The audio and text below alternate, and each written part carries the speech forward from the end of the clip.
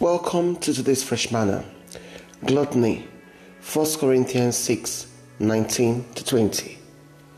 Do you not know that your body is a temple, the very sanctuary of the Holy Spirit who lives within you, whom you have received as a gift from God? You are not your own. You were bought with a price, purchased with a precious and paid for, made his own. So then, honor God and bring glory to him in your body.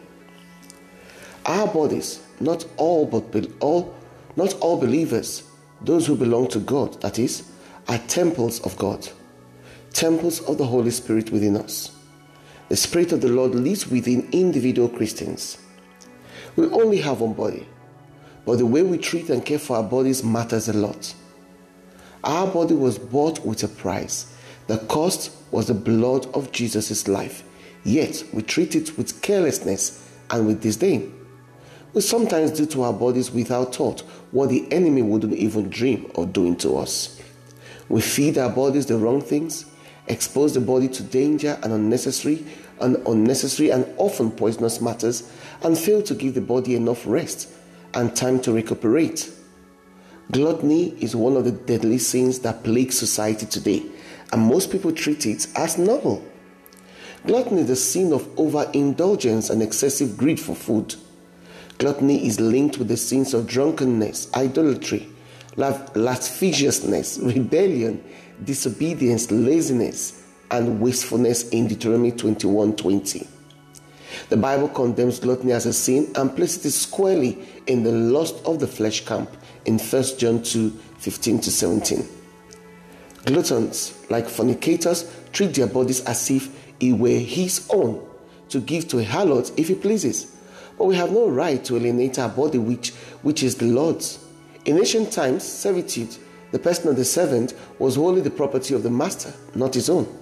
Purchasing was one of the ways of acquiring a slave, just as Christ purchased us. The Bible calls for moderation in everything. Unrestrained self-indulgence in any area will lead to deeper entanglement in sin because it represents a rejection of godly self-control and disobedience to the will of God.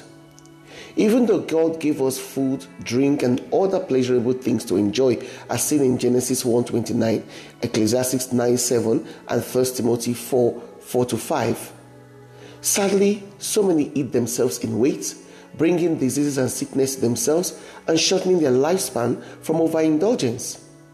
Some even become poor from gluttony, according to Proverbs 23:21, saying, too much sleep clothes them in rags. Sleep that comes from overeating, overdrinking, and over whatever else. What my household calls niggeritis. Yes, niggeritis is what we call the sleep, sweet, lulling sleep that comes after we've eaten that massive meal of whatever takes our fancy that we know we weren't supposed to eat, but we eat it anyway. Sleep that may sometimes last for hours into the night or even the next day. That's what Proverbs here refers to as drowsiness. You may have experienced and understand what I'm saying. Gluttony is so distasteful to God that he sees it as a stubborn temptation in Psalm 78 verse 18. That is exactly how gluttony is expressed.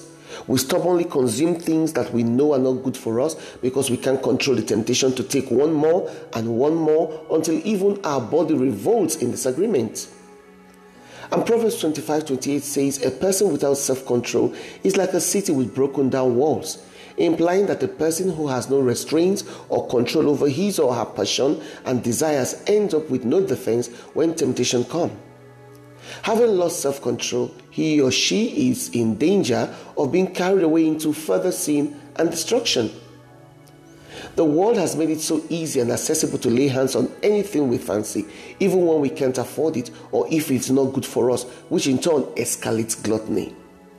As sweet and good as honey is, Proverbs 25:16 says, don't eat too much or it will make you sick. Yes, everything should be done in moderation. Any sort of overindulgence harms our health. Be determined to live by the counsel of Proverbs 23:1-2. Always note what is before you and put a knife to your throat if you're given to gluttony. Gluttony is bad for your body and for your health. Prayer: Help me, Lord, to be wise in what I eat, and by your grace, show me how to put things in, including gluttony, in the right perspective in my life, in Jesus' name. Amen.